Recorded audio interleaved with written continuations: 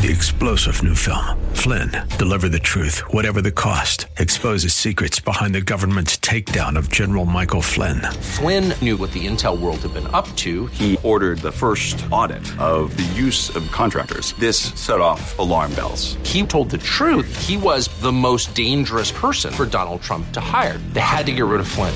Flynn, deliver the truth, whatever the cost. Available now. Watch it today. Go to salemnow.com. salemnow.com.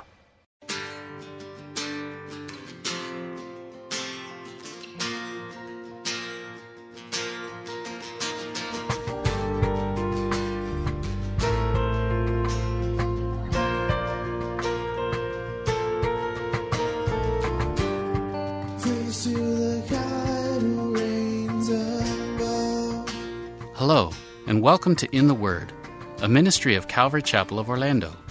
We hope that God speaks to you today as we continue our study verse by verse, chapter by chapter through the Bible, with Senior Pastor Will Ramirez. Today, as we continue our study in the book of 2 Samuel, Saul's supporters resist having David as king and start a 2-year civil war. We'll pick it up in 2 Samuel chapter 2, verse 8. Once again, that's 2 Samuel chapter 2, verse 8.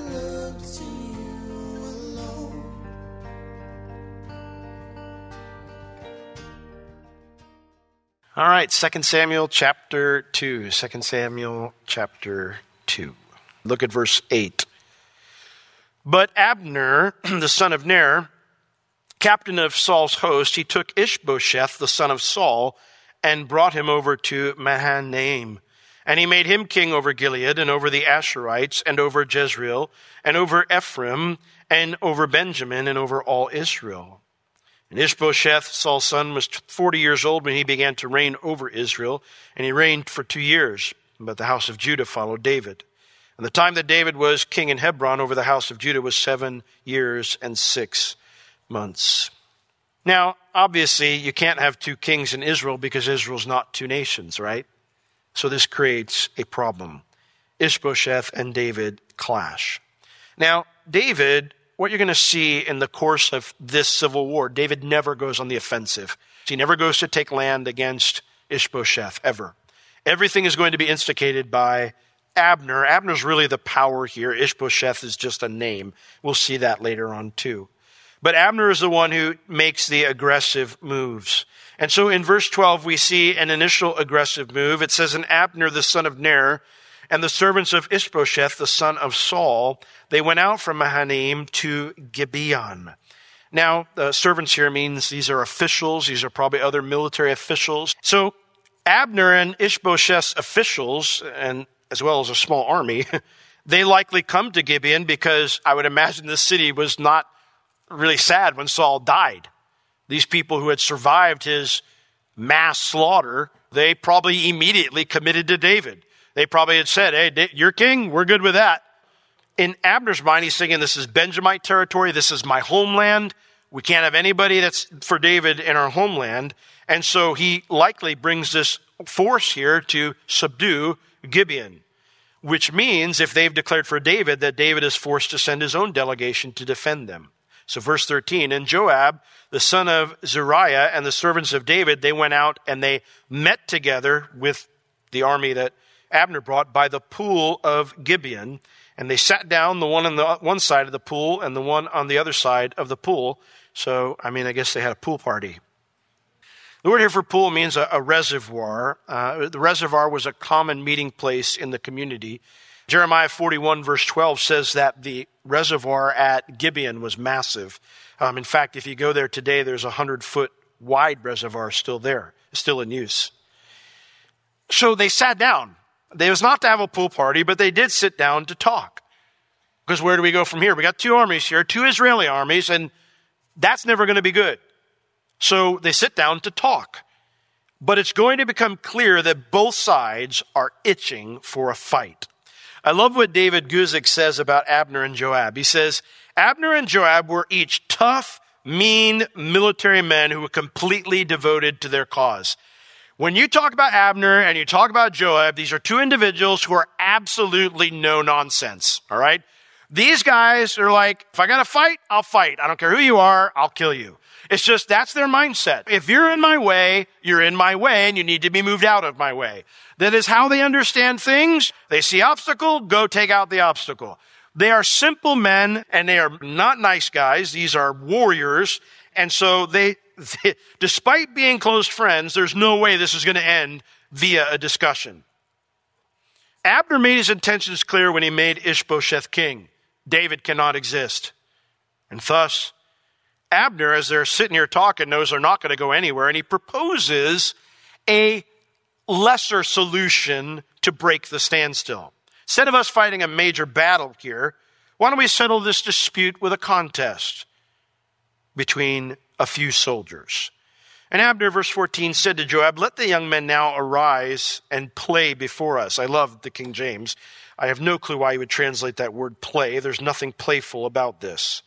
The word here, play, just means a contest between two opponents, and it means a very serious and very deadly contest. The idea is we'll put a couple of our best soldiers against each other, and whoever's alive wins. If you guys win, we'll go home. If we win, you go home. That way, less people have to die. And so, when Joab hears this proposal, Joab says, let them get up and do it. This is like a Hollywood moment, Russell Crowe, Joab marching around going, let them arise, and Joseph, Michael, Bob, go fight. Probably not Bob, but neither commander is concerned that this is going to be deadly to their men because they're fully confident their men will be victorious. The result here, it's a bit confusing to read, but it's clearly a bloodbath. Verse 15, then there arose and went over by number 12 of Benjamin, which pertained to Ishbosheth the son of Saul, and 12 of the servants of David. And they caught everyone his fellow by the head, and thrust his sword in his fellow's side, so that they fell down together. Wherefore that place was called Helkath Hazurim, which is in Gibeon. Helkath Hazurim, it means field of daggers. This was going to be short range, brutal hand-to-hand combat. These weren't guys going to pick up the big swords. This was going to be knife work. This is going to be a small dagger and your hands. It was going to be a very close melee, very deadly. And so what actually goes on here is difficult to understand because the original language here in Hebrew, it's very difficult to translate to English. For example, verse 16, when it says, and they caught everyone his fellow by the head, does the they refer to all 24 men? Or the last mention here, the 12 of the servants of David? Is this just how they were taught to fight? And Joab had kind of coached them up for this moment, and they come up, grabbed him by the head, stabbed him, and just everybody's dead right away. I lean that way. However, the English makes it sound like everybody grabbed each other by the head, and everybody stabbed each other in the stomach, and everybody died at the same time like it was some gruesome play.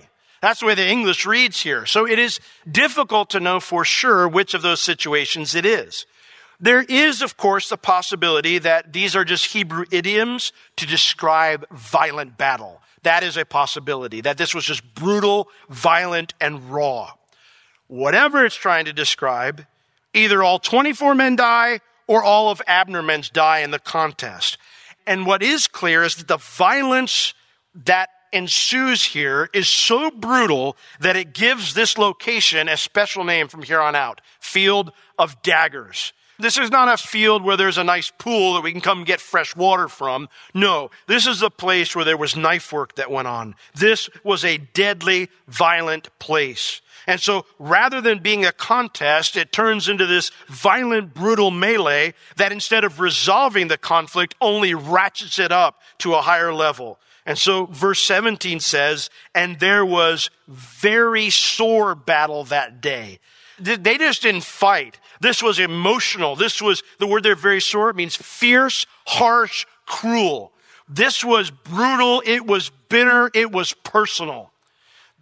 Whatever had happened when they saw this little contest take place and the brutality of it, the emotions rose to a fever pitch and it just immediately erupted into a full-scale battle that was brutal.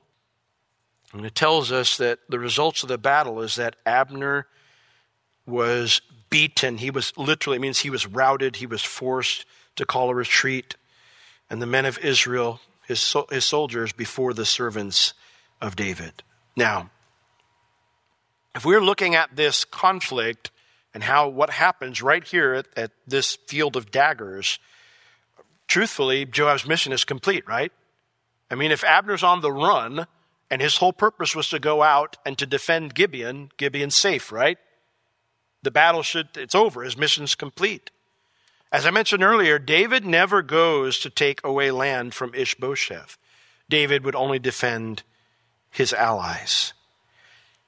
But Joab and his two brothers aren't the type to see things that way. They're kin of David, but they are not the same as David. In fact, David on numerous occasions, they'll be doing something and he'll find out what they did. And he's like, what am I going to do with you guys? He says, what am I going to do with you sons of Zeruiah? I don't even want to call you my cousins right now. They were actually nephews, but because his older sister was their mom, they're probably more like cousins. And they frustrated David frequently. In fact, David fired Joab from the job of being his general 3 times. 3 times. And every time, Joab won the job back. When they were taking Jerusalem, they ran into a problem because Jerusalem was near impregnable. In fact, the Jebusites who were up at the top of Jerusalem, and please don't be offended by this comment, it's not mine, it was their comment. They said, we could have our crippled people up here defend this place against you guys.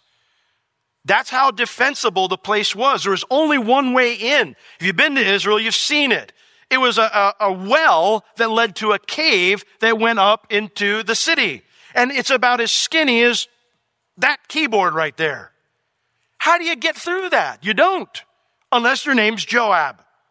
And so David had fired Joab a few months earlier. And so David calls out, he goes, well, whoever gets to the top there, you'll be the new general. And Joab's like, watch this. Joab frustrated David so much that when he made Solomon king, he said, don't let that guy's gray head go to the grave in peace. He will eat you up. You got to keep an eye on him. All these brothers, they loved to fight. And in addition to that, they were fiercely loyal to David. It's a good thing. Went too far with it, but it was a good thing. And so their thought is, if we can take out Abner, the real power behind the throne, well, we can end this civil war before it truly gets started. And so verse 18, instead of just letting them flee, it says, and there were 3 sons of Zeruiah there, Joab and Abishai and Asahel. And Asahel was as light of foot as a wild roe. It means like a gazelle in the open field. If you ever look at video footage of a gazelle in the open field, they're pretty quick. And so that's the idea. This guy's fast. And so it tells us here in verse 19, and Asahel pursued after Abner, and in his going, his chasing, he did not turn to the right hand nor to the left from following Abner. In other words, he's not just following a fleeing opponent. It's not like he's just chasing after their army and it just happens that Abner's the guy he's chasing. No, he's targeting Abner. There are other guys that might be easier guys to pick off, going this way or that way. And he's like, nope, I got tunnel vision on this guy. I'm taking down Abner. He was hunting Abner, and when Abner noticed somebody was hunting him, he was a bit shocked. Verse 20, then Abner looked behind him because he's hearing somebody chasing him, and he's like, are you Asahel? And he knows who he is. And he said, I am. And Abner said unto him, turn thee aside to the right hand or the left hand and lay hold on one of the young men and take his armor.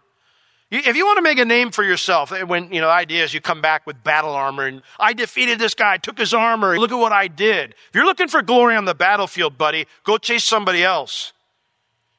But Asahel wasn't deterred. He wanted the highest prize in the day. And so it says he did not turn to the right hand nor to the left from following Abner. He was not deterred. He would not turn aside from following him. Verse 22, Abner, then he says to him again, he says, turn you aside from following me. For why should I smite you to the ground? How then should I hold up my face to Joab, your brother? Interesting. Turn aside. Go chase somebody else. Why should I kill you? In other words, to what end, to what purpose would it be for me to kill you? And then if I did, how would I face your brother? Interesting, we have no record of Joab's life prior to David being on the run. So we don't know what Joab did when David was in the army, when David was a commander, a high-ranking commander in Saul's army. But given that David's older brothers were all in the army, it's highly likely that Joab became someone of importance when David became one of Saul's commanders. It's even possible that Joab and Abner had some kind of relationship, whether it was professional or personal. Whatever their relationship had been, though, Abner is thinking he's a soldier and he's a politician, and he didn't want to serve David. He didn't want to give up his position in Israeli society, but nothing about this battle against David was personal. He didn't have a grudge against David. He just didn't want to lose. And so killing David's kin, targeting David's kin, which is what this would look like if he kills this guy, it served no purpose in his political mind.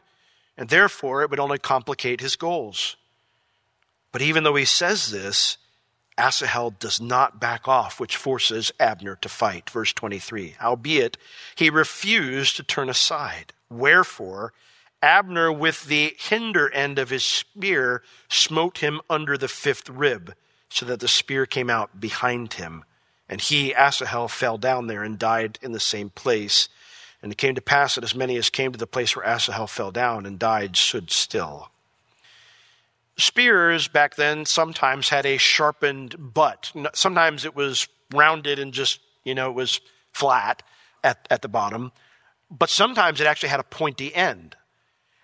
The guys who carried that, it was usually because they liked to, if they needed to take a stand, they could stick it into the ground and it served more as like a pole arm a little bit better. That way it'd be like having a lance or something that if you were getting charged by cavalry or something like that. Apparently, Abner's carrying one of these types of spears. And so Asahel was chasing so hard that when Abner, as he's running, all of a sudden he just stops, plants his feet, and doesn't even turn. He just goes, shunk. And as Asahel's running, he runs right into it, not expecting the attack at all. And it goes right up under the bottom of his ribs, right through the chest and out the back. That's how hard he slammed into this thing. And he fell down and he died. Asahel may have been quicker, but Abner was one of the best warriors in Israel, and so it ended just like Abner said it would. And because heroes like Asahel aren't expected to die like that, especially not to a fellow Israeli, when the other soldiers caught up and saw his body, they were kind of jolted by this and they stopped the chase. Everyone except Asahel's brothers. Look at verse 24. Joab and Abishai pursued after Abner. They kept going even though the sun went down. And the sun went down when they were come to the hill of Ammah that lies in front of Giah by the way of the forest of Gibeon. And the children of Benjamin gathered themselves together after Abner and became one troop and stood on the top of the hill. This shows us that this was not a disorganized retreat. This wasn't a bunch of screaming men running for their lives. Abner had ordered a controlled retreat for the purpose of disengaging. And so Abner's focus is we need to find a place to defend ourselves. And so he leads them to this hill, a much more defensible position with the high ground. And he stops his retreat and he prepares to make a better showing with the advantageous position. And yet, even with the better ground, Abner knows whoever wins this fight loses in the end, because a lot of Israelis are going to die in the process. And so in verse 26, Abner called out to Joab and said, should the sword devour forever? I mean, is this to the last man? Is that how we're doing this? Do you not know that it will be bitterness in the latter end? How long shall it be then ere you bid the people return from following their brothers? Abner's mind is this. Okay, we lose this battle, but I've got 7 or 8 tribes backing my candidate. He really thought that David would eventually capitulate. He'd eventually acquiesce, and then the nation would need to be reunified. So you don't want to create any bad blood more than exists already. But Asahel's chasing of him turned this into something that could create deep divides in the nation, with Israelis chasing other Israelis like hunted animals. So Abner calls out Joab for making this conflict more than it should be. Now Joab, as the one who came to defend the Gibeonites, sees the situation quite differently. And thus we get a clue here as to why Asahel had pursued Abner so hard. Verse 27. And Joab said, as God lives, unless you had spoken, surely then in the morning the people had gone up, every one from following his brother. So Joab blew a trumpet, and all the people stood still and pursued after Israel no more, neither did they fight. anymore. As God lives, don't put this on me, buddy. We know the reality. As God lives let me tell you the truth here. As God lives, which is a truth, it's the highest truth there is, that God is alive and real. Don't twist the truth and put the blame on this and me. We didn't start this. Unless you had not spoken. In other words, you're the one who suggested a challenge of single combat. You're the one who put this in a place where it got nasty. Joab holds Abner responsible for this because he was the one who invaded a city loyal to David. If they had just talked this through at the pool, everyone could have gone home alive. Don't put the blame on me. And then to prove his point, Joab says, I'll call off the chase. Joab is one of the most interesting people in the Bible. Joab is not a godly man by any means, which is, by the way, anyone like Joab who actually comes up to you and tells you, I don't think this is the Lord's will, you should listen. Because when he's being spiritual, it means things are bad. There are a couple times he comes to David and he's like, David, this is a bad idea. And you're like, Joab's telling me this is a bad idea? That should have got your attention, David. He's not a godly man. But Joab is a genuine person, and he has no interest in politics. And while his decisions aren't always righteous, he always calls things exactly as he sees them. And this is what Abner underestimated about David and his men. You see, to Abner, this was political. This was about position. Every move was a calculated decision to boost his position. And that kind of mindset will always cloud your judgment. But for David, none of this was political. David wanted to fulfill his calling from God and wanted to serve his people, to be a real king. And his men wanted to help him do that. And they were fiercely loyal to David's heart. And thus, Abner can make all the accusation he wants. But the reality is, this entire tragedy is laid at his feet. Because Abner doesn't have a heart for the people. He has a heart for himself. And that's what makes Abner a man who isn't after God's heart and therefore not worthy to be king. Well, verse 29, so Abner and his men, they walked all that night through the plain, and they passed over Jordan, went through all Bithron, and they came to Mahanaim. Joab returned from following Abner, and when he had gathered all the people together, there lacked of David's servants just 20 men, 19 men and his brother Asahel. But the servants of David had smitten of Benjamin and of Abner's men, so that 360 men died. That's a very lopsided victory. 360 to 20, huge lopsided victory. And you know, when you add up those kinds of losses, Abner would have needed at least 30 tribes loyal to him to overcome David. And the truth is, 30 tribes don't exist. As we're going to see when we begin chapter 3, Abner is fighting a losing battle from the start. And yet by continuing it, he does exactly what he accuses Joab of doing. He creates a rift in the nation that will last for all time. One that will cause the nation to break into two nations just 75 years from now. Verse 32, and so they took up Asahel and buried him in the sepulchre of his father, which was in Bethlehem, David's family's hometown. And Joab and his men went all night, and they came to Hebron at the break of day.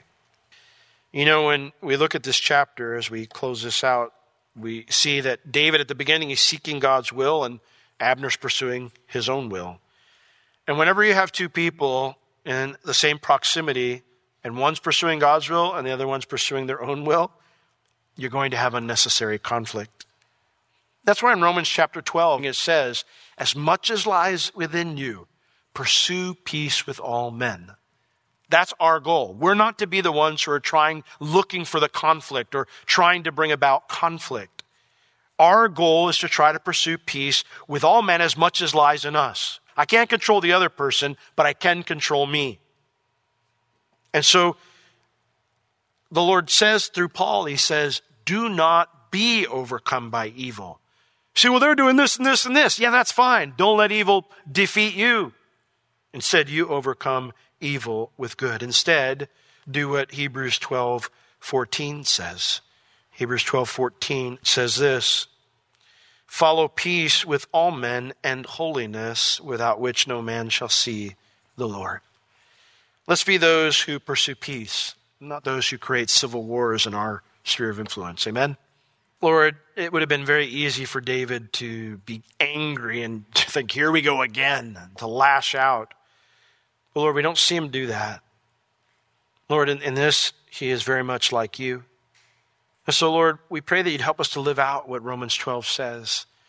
Lord, to rejoice with those who rejoice, to weep with those who weep, to not be high-minded, but condescend to men of low estate. Lord, to be around those who have a humble heart. And then, Lord, when we are wrong, to not repay evil for evil.